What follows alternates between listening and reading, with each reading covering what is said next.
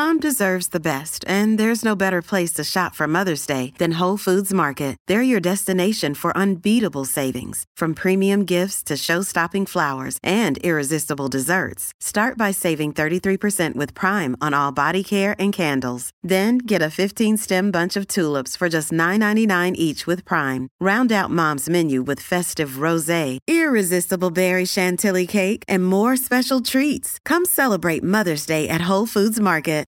This episode is brought to you by Shopify. Do you have a point of sale system you can trust, or is it a real POS? You need Shopify for retail. From accepting payments to managing inventory, Shopify POS has everything you need to sell in person. Go to shopify.com/system, all lowercase, to take your retail business to the next level today. That's shopify.com/system. Hey, it's Ryan Reynolds, and I'm here with Keith, co-star of my upcoming film, If, only in theaters May 17th. Do you want to tell people the big news? All right, I'll do it. Sign up now and you'll get unlimited for $15 a month and 6 months of Paramount Plus Essential Plan on us. MintMobile.com/switch. Upfront payment of $45 equivalent to $15 per month. Unlimited over 40 gigabytes per month. Face lower speeds. Videos at 480p. Active Mint customers by 531.24 get 6 months of Paramount Plus Essential Plan. Auto renews after 6 months. Offer ends May 31st, 2024. Separate Paramount Plus registration required. Terms and conditions apply if rated PG. Welcome to the New Books Network. Hello, this is Lily Gorin with the New Books Network, the New Books in Political Science podcast. Today I am joined by my colleague Kareem Mohammed, who is the author of The Fight for Black Empowerment in the United States, or the USA, America's Last Hope.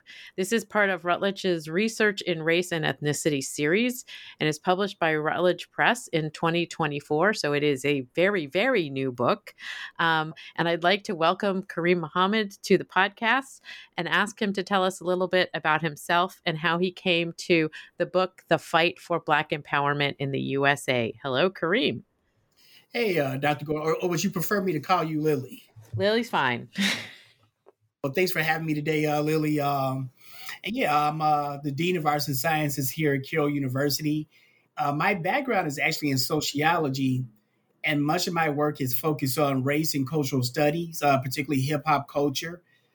Within that, there's always been some political slants in all of my work, as I think, we talked about this previously, how culture and the political are very interlocked. But this was definitely a step in a new direction in terms of really digging into the formal political system. And you do dig into the political system in the United States, and you do it in a really kind of, fundamentally kind of political sciencey way.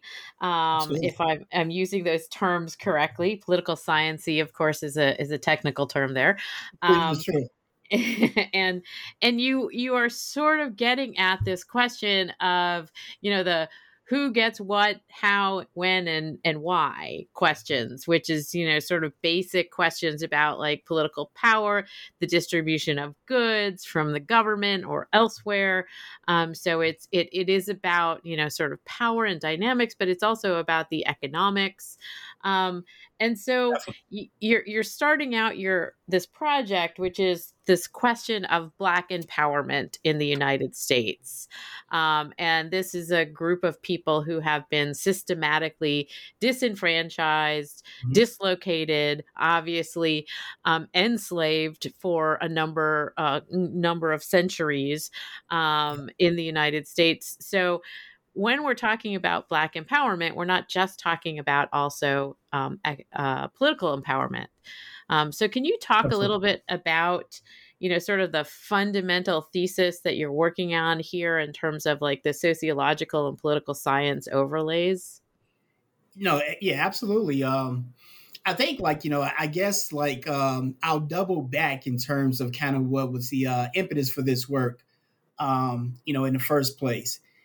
In talking to some of my friends and colleagues, and increasingly in the Black community, there is just kind of a denial of our power in some cases where, and this dates back even to the election of President Obama, where folks, some, felt like, okay, well, this is just something that's symbolic. It is not a true reflection of any kind of Black improvement or Black empowerment.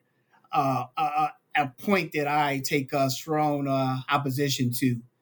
So to your point, I really wanted to look at how power is distributed, where I think the poli sci folks are understand as well that power is not something that's absolute within a social system.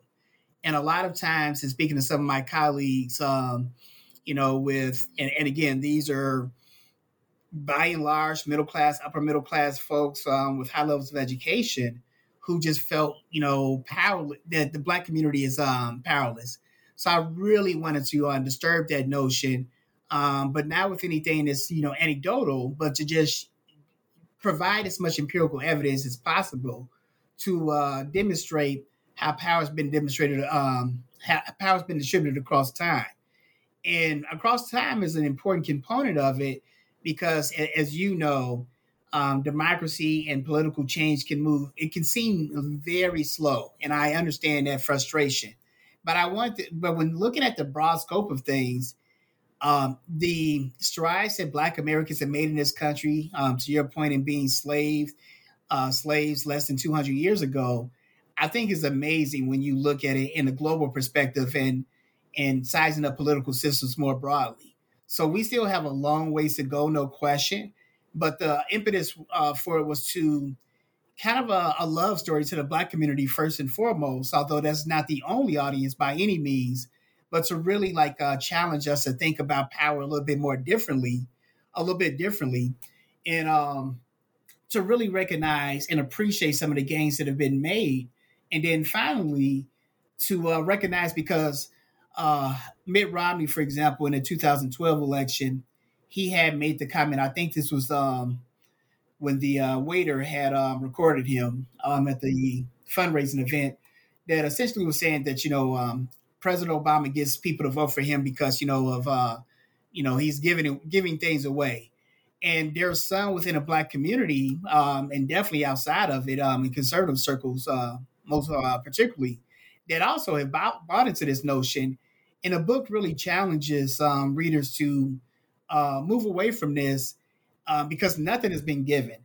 Every single morsel of power that's been gained within the Black community has been fought for, and each generation has to start the fight anew. A lot of times we think that since Medgar Evers and Martin Luther King and Fannie Lou Hamer and Barbara Montgomery, had certain fights back in the 1950s and 60s, that the work is done. So it just really challenged readers to understand that power is an ongoing fight. It is not an absolute variable. It is something that is fluid throughout society. And to try and help us to leverage our power more effectively. I hope that answered your questions. It did. And again, you're talking about this idea, this concept of Black empowerment, right?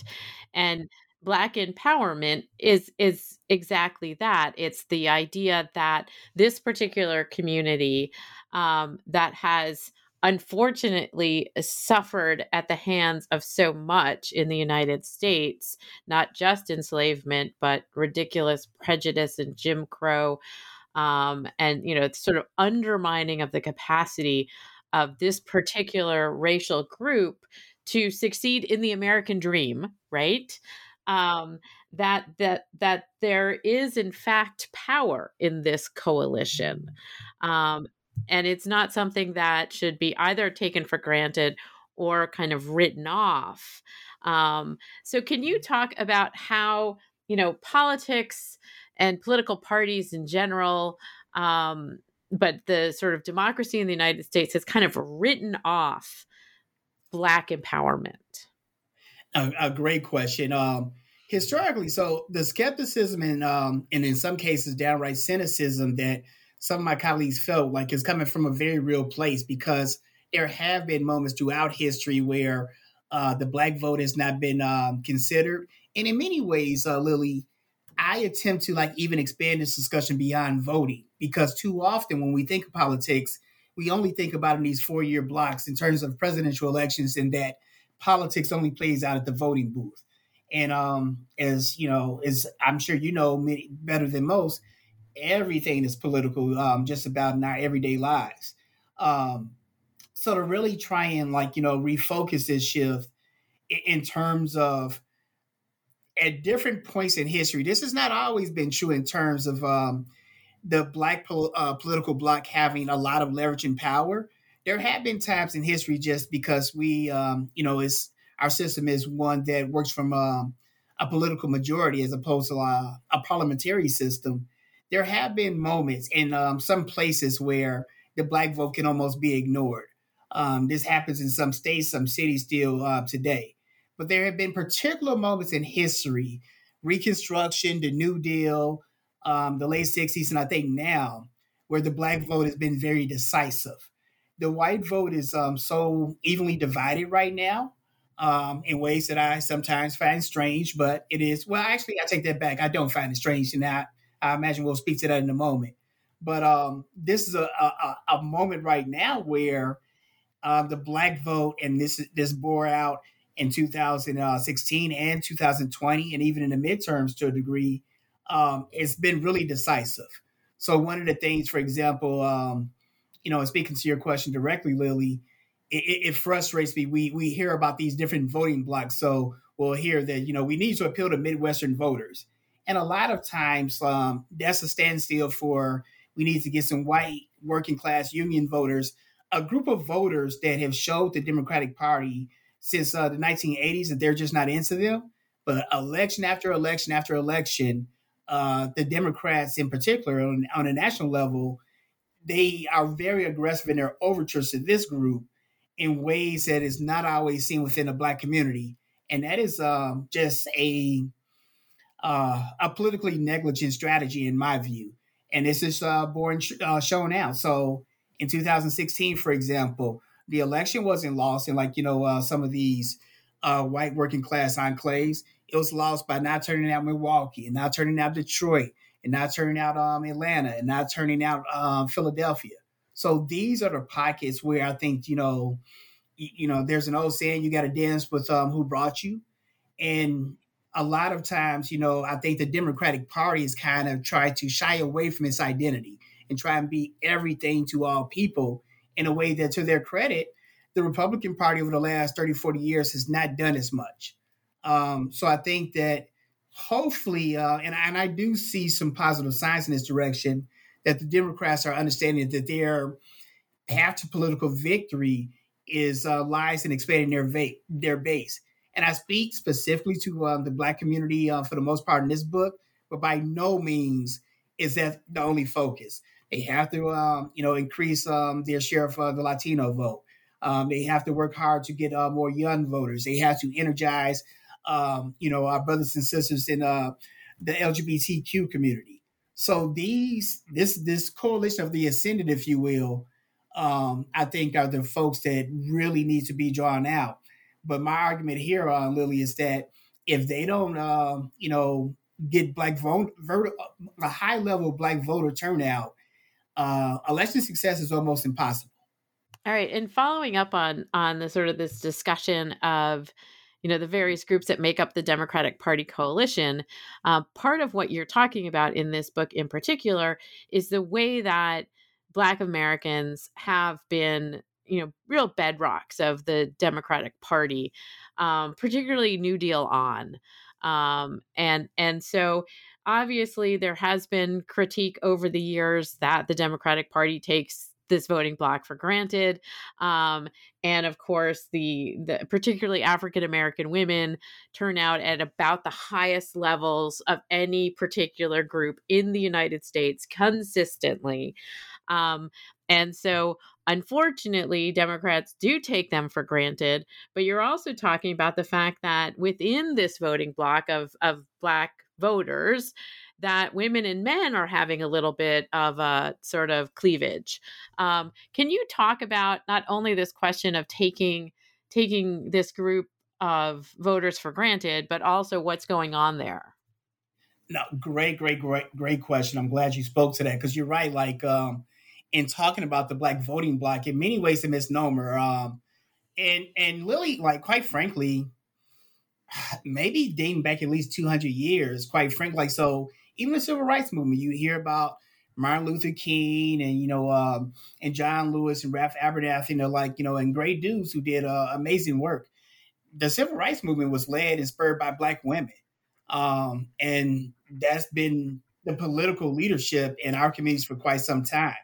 And one of the things in the lead up to this book that really became alarming to me is that the book makes an attempt to really challenge the vestiges of white supremacy, which, while not as I was going to say as not as overt as the Reconstruction period, but each day I kind of wonder, right? Like we're getting we might be nudging back to that. But one of the things that Alas, yes. right, Alas, yes. right. One of the things that really struck me, particularly in some of my anecdotal conversations, is that how much so many Black men are deeply invested in the idea of white supremacy patriarchy, which just, and I guess I should not have been so taken aback by this. But it's been really alarming, in some cases disturbing and heartbreaking, where I think a sizable segment of Black men have found Trump's fake machismo very appealing. And in terms making America great again, that also might mean that, where men could be men and women would quote unquote know their place. And there are a lot of Black men today who find that really appealing. And again, some of it, I think, much like the Black and white working class have often been pitted against each other historically, I think we see some of those divides here as well. But even as more groups begin to make inroads, there's a huge, a sizable homophobic stream within the Black male community, unfortunately. And a lot of times, and again, it took me off guard because I thought hey, we were all for equality, but increasingly Black people no, we're for Black equality, and everybody else will just have to kind of figure it out. But you can't have one without the other. Like if we're going to attack white supremacy, we have to attack it all. And there are some Black men, I think, for example, we see this most visibly with my fellow Chicagoan Kanye West, for example, and in some of his public postures and fascination with Hitler and stuff like that, like we're seeing with, the likely Republican nominee. And it just seems to be really strange. But to your point, this has been kind of festering for a while. I think that there are some Black men who feel uncomfortable with the amount of power and influence that Black women are gaining. And again, even at that stage, we still have a long ways to go. But that divide has been particularly disturbing. And Democratic politicians have to find a way to communicate in a way to try and bridge those cleavages that you spoke about. But they're very real and they're very pronounced. And then one final point related to this is it's also socioeconomic in that much like we see with suburban white voters, for example, and there's a difference in terms of how many of the white working class, lean politically. I think we're seeing this as well within the Black community because Black women have been able to reap the benefits of formal education and upward mobility at rates that are higher than Black men. There are a lot of systemic reasons for this, particularly the predatory war on drugs that was launched through Nixon, Reagan, and even Bill Clinton that really did a number on a lot of Black males within a community. But I think that as opposed to looking at the culprit of these problems, a lot of times Black women are held as scapegoats in that regard. And I know that you talk about some of these statistics in the book, and I've also seen them elsewhere with regard to the much higher level of education that Black women have been attaining over time, and that Black men, also like white men, have been falling behind or choosing not to pursue. And so therefore they have also not entered into a sort of professionalized class. And I'm not trying to make big, giant, sort of sweeping generalizations here. But there are these sort of distinctions in both the white community and the Black community in terms of who's going to college, who's succeeding in college. and who's achieving different kinds of job outcomes, um, which stands a lot of the sort of idea of what happened for the African American family kind of on its head, from the sort of from the New Deal period into in manufacturing, and the and industrial sort of jumps that we went through in the post-war period, that the Black man was the head of the household. And you talk about this in the book. Can you talk just a little bit more about, how this is also starting to impact the political dynamics with regard to Black empowerment? No, great question. The book actually, the book actually begins with this kind of balance, with my own household, and as a child, kind of seeing, the gender, because overtly, Lily, it might have the traditional patriarchal model, and let me be clear, and as I'm sure um, Black feminism is often framed in a different way than traditional feminism would be. So there are some nuances there, but overtly, okay, well, the man is the head of the household, but historically, Lily, the women run the household. Like, so again, it might look like my father is controlling this or that. Like, my mother chooses what power to give him and allow him to have. That's true, So, Dad, if you hear this and this, that's still true here today in 2023. My mama runs things, and this is true in almost every Black household I'm familiar with. But I think that it trickling into the economic that divide, particularly where the marriage rate over the past generations has decreased. Again, the rate of incarceration can be overstated in terms of this capacity. But I think the family structure definitely has an impact upon how these are playing out in our politics. And but I think that a lot of Black men who take this posture, much like again with the white working class, that have this nostalgic view of what America was. I think amongst many Black males, it's overstated in that regard as well. Women have long been the matriarchs of our communities and the leaders of our communities in many ways for a very long time, in a way that I think gets lost in some of today's political discussion. And then just in terms of power, Lily, again, as a political scientist, you know this better than others. Um, we look at our politics too often as a zero-sum game. So we look at it as, if the Black woman is making some of these gains, it's at the expense of me as a Black man, which is totally incorrect.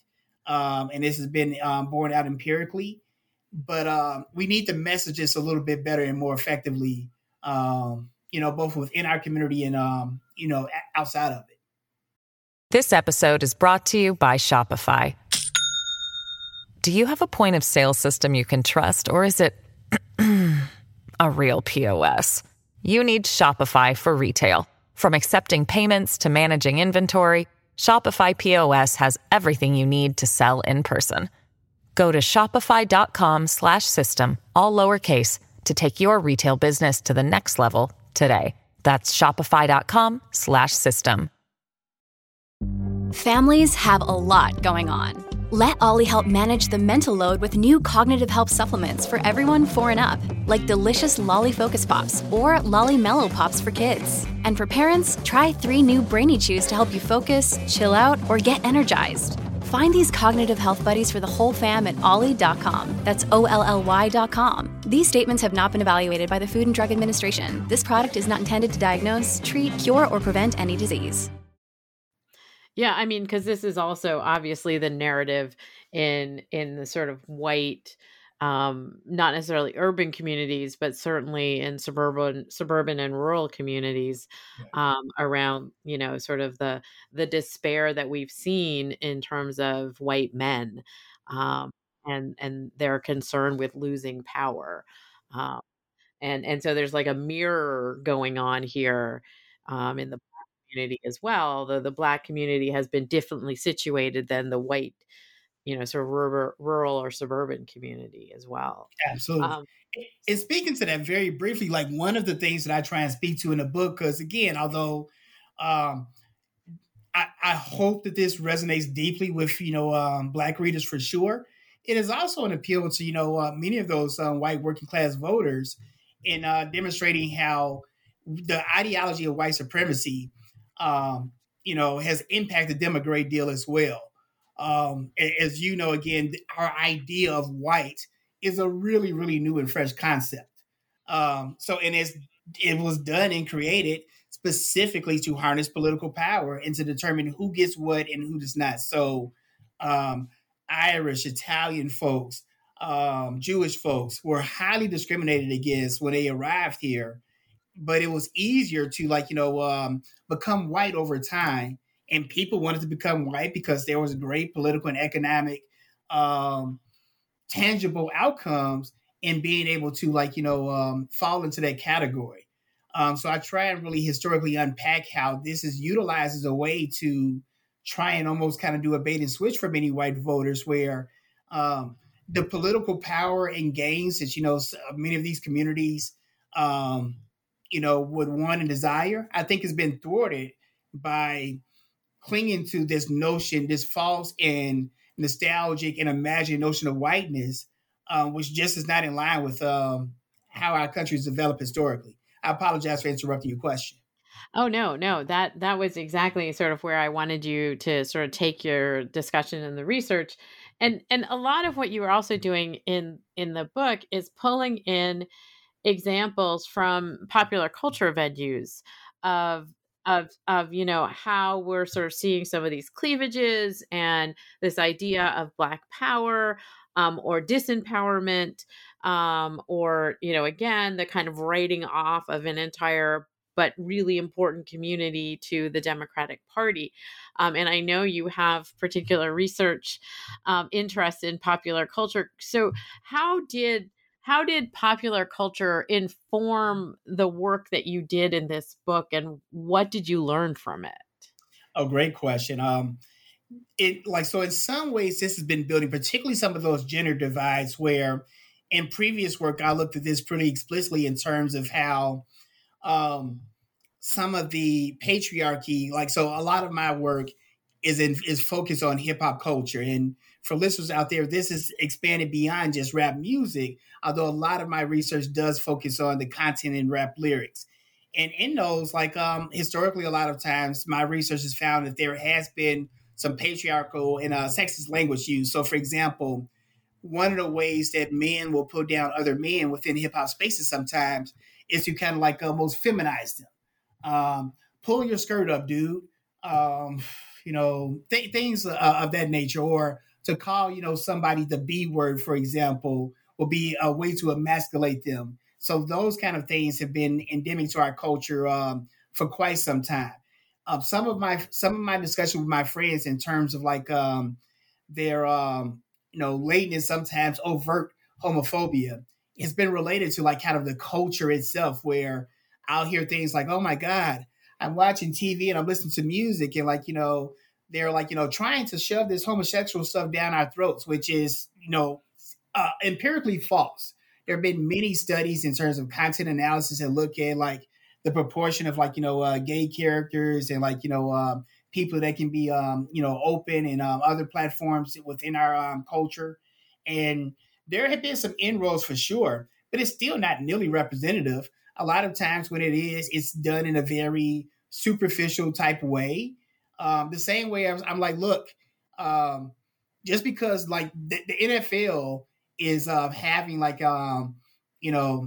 every lift every voice and sing the informal national black anthem after the national anthem of the United States. This don't mean that the NFL gives a damn about black folks. They care about black dollars. So the same way some of these corporations, they'll appeal to different communities, but they're not really taking any hard stands towards uplifting Latino folks, uplifting LGBTQ folks, uplifting the black community. But people will see these things in the culture, so they're like, "Oh my God, this, black stuff is everywhere. It's the popular music. I'm seeing all these different TV shows." That's very different from actual power. So it is cool that we see a few more black folks in the TV show. Is dope that Morgan Freeman gets to play president sometime in some movies. That's very different from actual power. But a lot of times our political understandings come from our TV shows, the movies that we watch, and it doesn't allow for a really complex understanding of how these issues are shaped and distributed. So popular culture is, I think, really important to really begin to push back against some of these false narratives, and do it in a way that is less superficial than I think that we see a lot of times. And so I did want to bring you back to the, sort of the real emphasis in the book itself, which is that the the gains that Black people have achieved in politics, in power, in the United States, have been often obscured, overlooked, dismissed, not trumpeted. And again, this is this is in tension with, obviously, the unpleasant narratives that have been so embedded about Black citizens. Um, and so you go to great lengths to talk about, what has been achieved by essentially Black power. Can you talk a little bit about, sort of how you're tracing and what you're tracing in sort of showing that in this book? No, thank you for asking that. Yeah, so t- for example, in talking to some of my friends that inspire this book, there will be an argument, for example, and this is not uncommon within the Black community, that Obama didn't do anything for Black people. He only focused on gays and lesbians, and this would be through supporting marriage rights and just being treated equally and things of that nature, which are basic fundamental things. And it's one who's been married before and hope to be married again pretty soon. So hopefully, the potential, the future missus isn't listening here, but getting the right to be married, man, that's not in some cases that could be more of a punishment than a right or a reward. I say that jokingly, but those are the kind of tangible, really headline worthy type gains that a lot of times we use as a shorthand understanding of our political system. So I, really labor to get, really in the weeds in terms of just some of the everyday granular things that have been achieved, which are not always sexy, won't be make for good headlines on Fox, CNN, or MSNBC, but are really critically important, particularly for my generation, Lily, where so many of the things that were fought for in the 1950s and 60s were not recognized, were not realized by the people that were fighting for them. I live in a very flawed America, no question about it. It is not the America that my parents and grandparents lived in by any means. And that's really important to understand.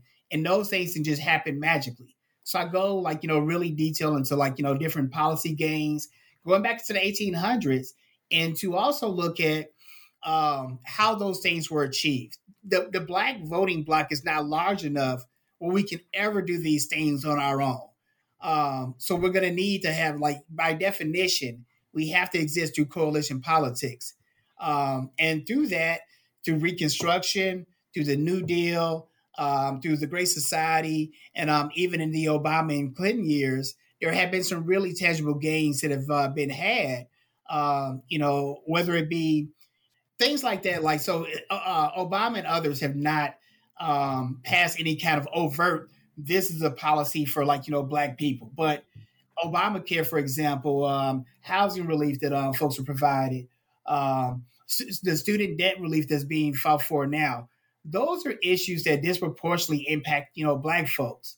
Particularly, again, in the underclass.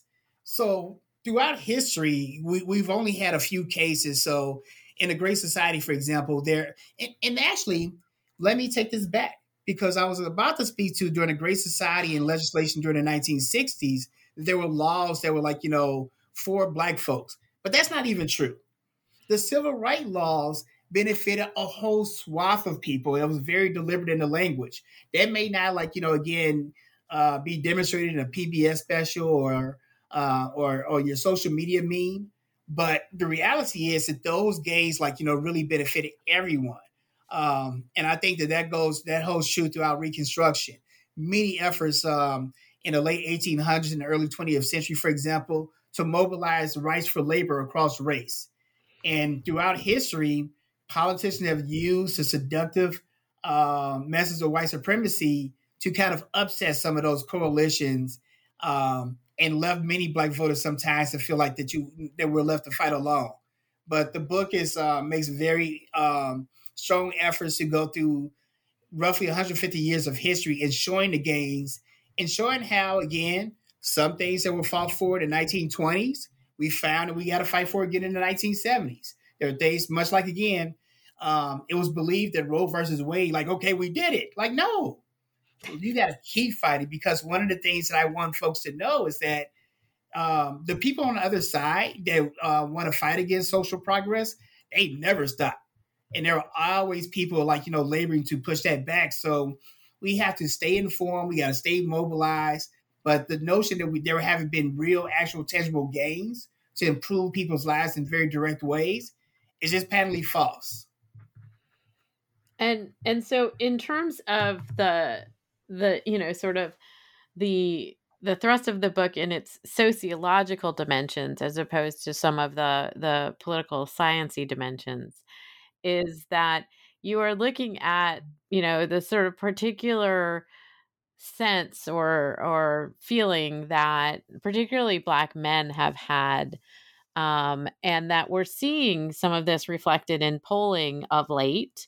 And you talk about this also with regard to the 2016 election, particularly with regard to, the Black coalitions in places like Milwaukee, or Philadelphia, where the turnout was not nearly as high as when Obama was on the ticket, in 2008 and 2012.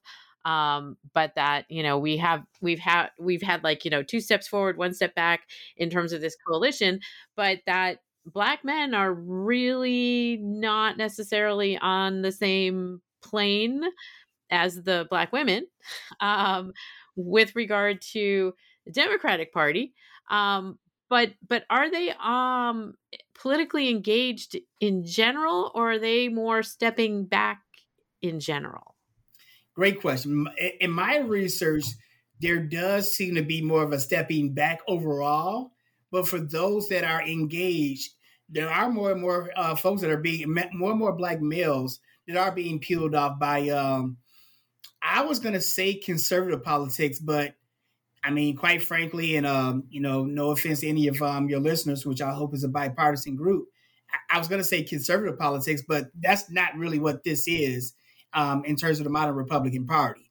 It's a very radicalized, notion based upon, again, our historical political playing, and I think, again, just the overt, very simplistic, quite frankly, level of machismo, and patriarchy. I think that that's really appealing. So the fear is that, issues like, again, LGBTQ, the gun rights laws, where I've heard from folks because again, there is a very strong gun rights faction within the Black male community.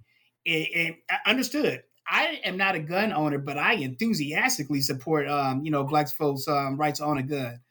Too often, the folks that have been, paid through our tax dollars to serve and protect us have not always done it at the levels that, have been satisfactory. So I totally understand, the desire to, bear arms, for sure. Now, I don't know if you need a damn AR-15, a war zone weapon to, be able to do that. But I understand the temptation. So I've heard from some of my friends that Democrats are trying to steal my guns. No, they are not. So I think that part of the problem, we need to be more informed and engaged.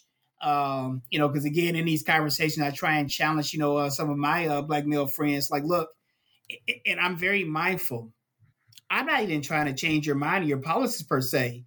But if you say that you have these certain values, the politicians that you're talking about supporting are not really aligned with those. And I think that given the advent of social media, that's we're seeing some fall off there. I've even sent some of my folks in these conversations, Lily, uh, on social media that have been really targeted attempts aimed at Black men specifically, to try and again propagandize some of these issues and to simplify them, and in many cases been very effective. So I think that a lot of these messages, unfortunately, have kind of an organic appeal to Black males. But I think a large part of this is related to a dearth of information. And in this way, a final point to this, where I definitely want citizens to be more informed, but a large part of this is the media's fault, quite frankly. And I say this, one who has a very proud background in journalism. But the way that we talk about, stories, particularly in the broadcast media, I think our print media still does a good job of this, quite frankly. But our broadcast media, it just provides really simplified, dumbed down, frames of some of these issues. It doesn't dig into the things that happen every day. You turn on the news every day, and it gives you these. It's either Trump indictment or now again Palestine, Israel, and you have. We're going to talk to all the people who feel like that Israel's being heavy-handed. We're going to talk to this group that feels like no, they have rights to defend themselves. And there's not even complexity given to an issue like that, which again, as you know, it just has so many different layers and tentacles to it. But we just get this really simplified version, and that's really served our democracy very poorly.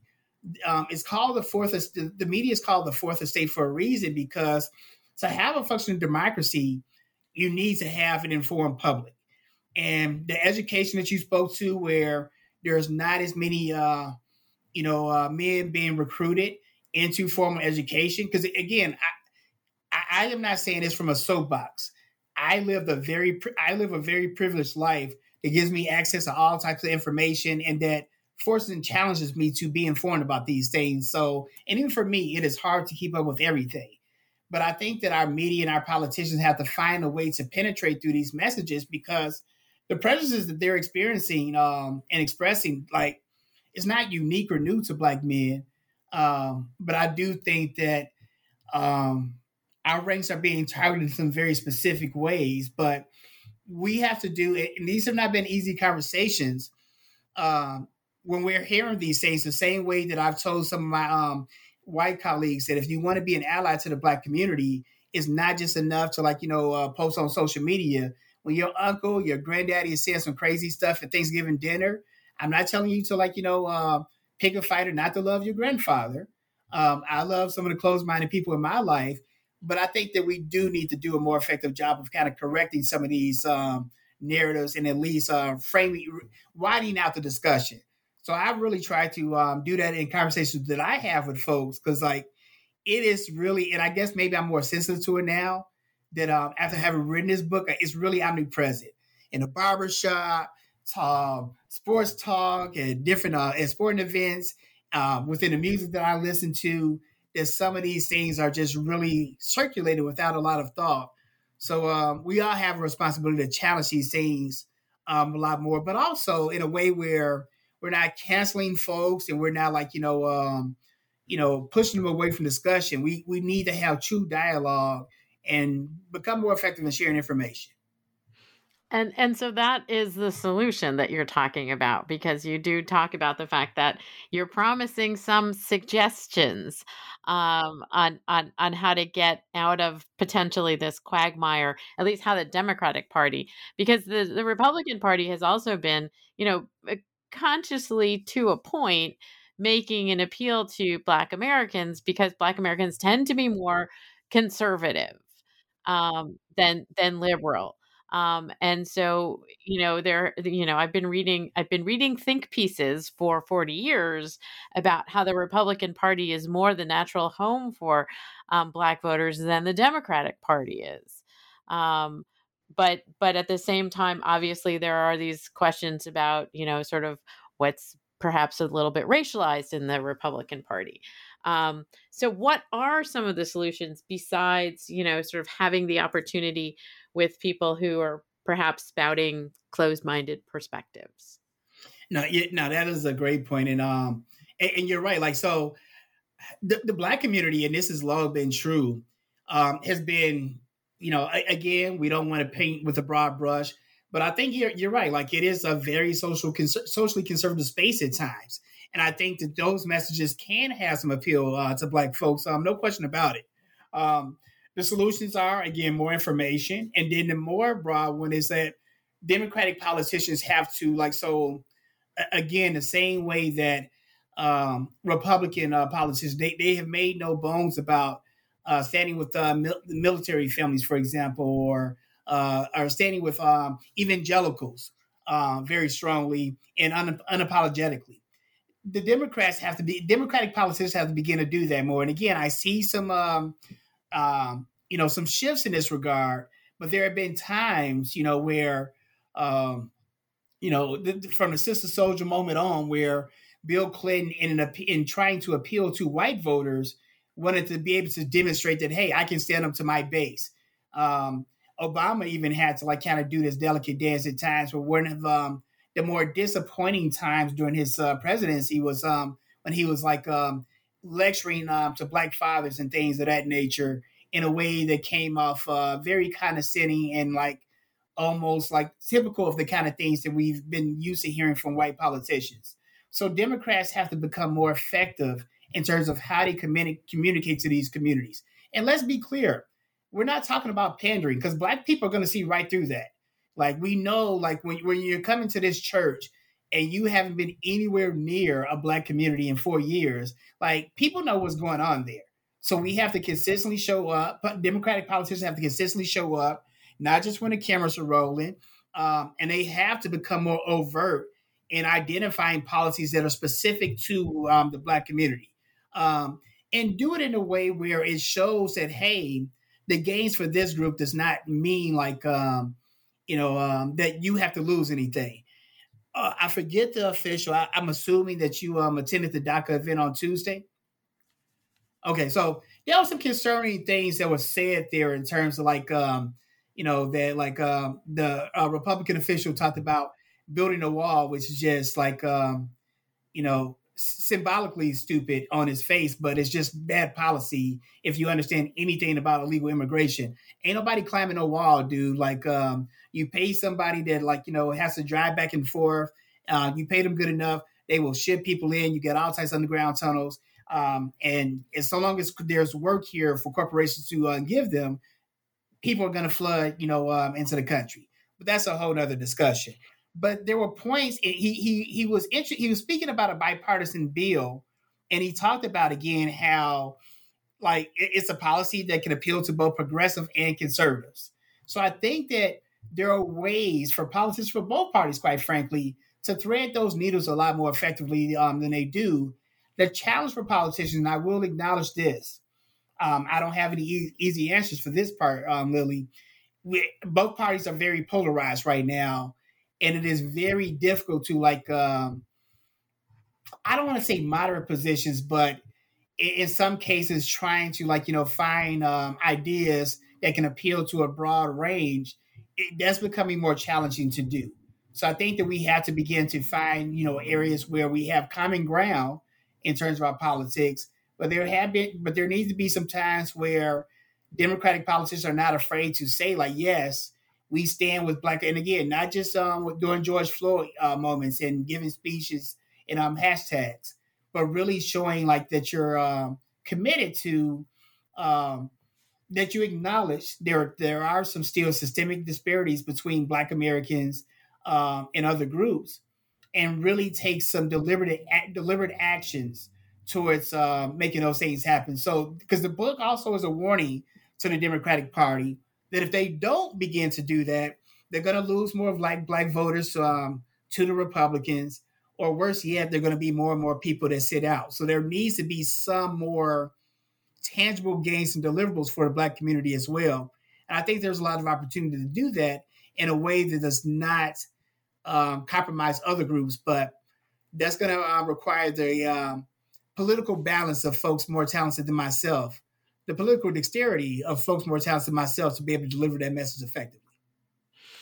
And so now that you've solved, race relations in the United States, Is that what I'm doing? what are you I working may have on now, called, I may have Kareem? called some, I may have called some more, but I'm trying.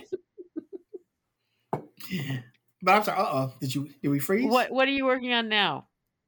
Yes. So I am finishing up. So the Marvel, this MCU, Marvel Comic Universe, which again, it really reinforces just how our politics are intertwined in popular culture. And I'll admit, so obviously, when Black Panther came out, that was something that was viewed as hugely political within the Black community, not just seen as like a movie in and of itself. I think people almost saw like a responsibility to go see it, almost as a show of racial solidarity, if you will.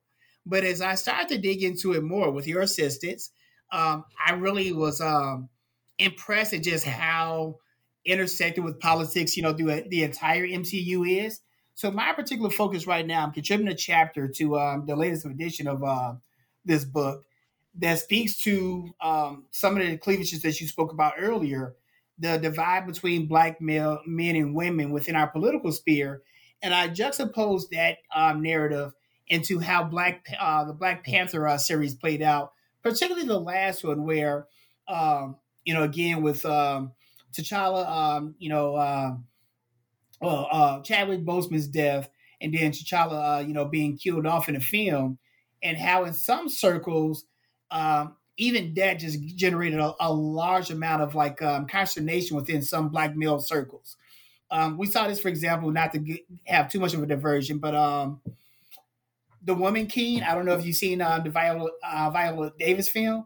So they were Black dudes online, and we're kind of freaking about that as well. So just showing again how this female power dynamic, because again, in the second film, the female protagonists were the heroines and the ones that saved the day. And they demonstrated both intellectual and physical power in a way that I thought was really impressive. It is, customary Black women, quite frankly, but just we haven't seen those kind of images historically within Hollywood. So I try and explore the way that the film kind of is almost art imitating life in terms of this struggle between Black male dominance and Black female dominance. But my argument here is that all of these things can work in alignment, and that whether they want to or not, Black dudes like myself are going to have to get comfortable, because a progressive society and a progressive world requires more female power more broadly, but certainly more Black female power.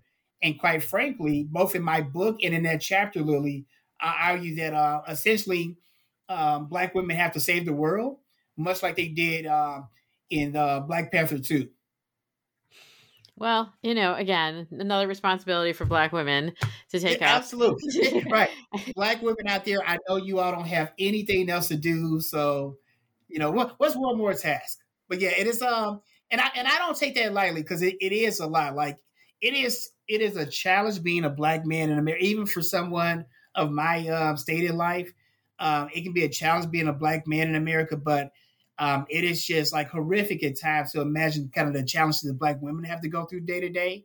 But I think that position and that social posture historically also makes them uniquely suited to be able to empathize with the struggles across communities in a way that I see lacking sometimes amongst other factions. And so we give them the power, and we know that they have the power, but I feel like it's something else on the Black woman's to-do list. No question. No question. And also, I think and as a final point with that, I also make note of how Shuri, right? Shuri, yeah. Shuri. So how Shuri and Killmonger, for example, so Killmonger in many ways almost wanted power for power's sake, where Shuri wanted to have power that was going to actually benefit, the wider community. So even there, she could have abused her power, and we'll see what the next, installment holds. But she even hey, I've done my part to stabilize our society. Now I don't really want to hang on to power, because titular power. And as I'm sure you know, and having served as chair and FEC president amongst other capacity in other roles, hell, it's a huge responsibility and a very thankless job. So I don't think that Black women are using this in a way to try and dominate others, but to actually try and make society better. And I don't pretend that that's because there's something genetically within women. I believe that Black women's experience in America has given them a unique perspective to be able to execute power in that way. Yeah, I agree with you completely, and I do think that again, it's a politically powerful group that has often been behind the scenes as opposed to in front, um, which is often the case with women, but particularly with Black women as well. Um, so I would like to thank Kareem Muhammad for joining me today to talk about the fight for Black empowerment in the USA, America's Last Hope. This was published in 2024 by Routledge Routledge Press in their Research in Race and Ethnicity series. Kareem, is there a brick and mortar store with possibly an online presence that you would like to give a shout out to? We are working on brick and mortar. My publishers probably have a better sense of that information than I do. So I apologize. Offhand, I'm not sure, but I will make you aware as I become privy to that information. I apologize at the end of the semester. As important as I think this book is, there have been so many other, pins that I'm juggling right now, but I'll have that information for you and your listeners soon for sure. I appreciate that, but I'm sure people can buy it at Routledge's website. Yes, definitely. All right. Thank you, Kareem, for joining me today to talk about this book. No, thank you so much for having me. And again, I appreciate all the work that you're doing to try and spread these messages more broadly. And it was a great pleasure talking with you today.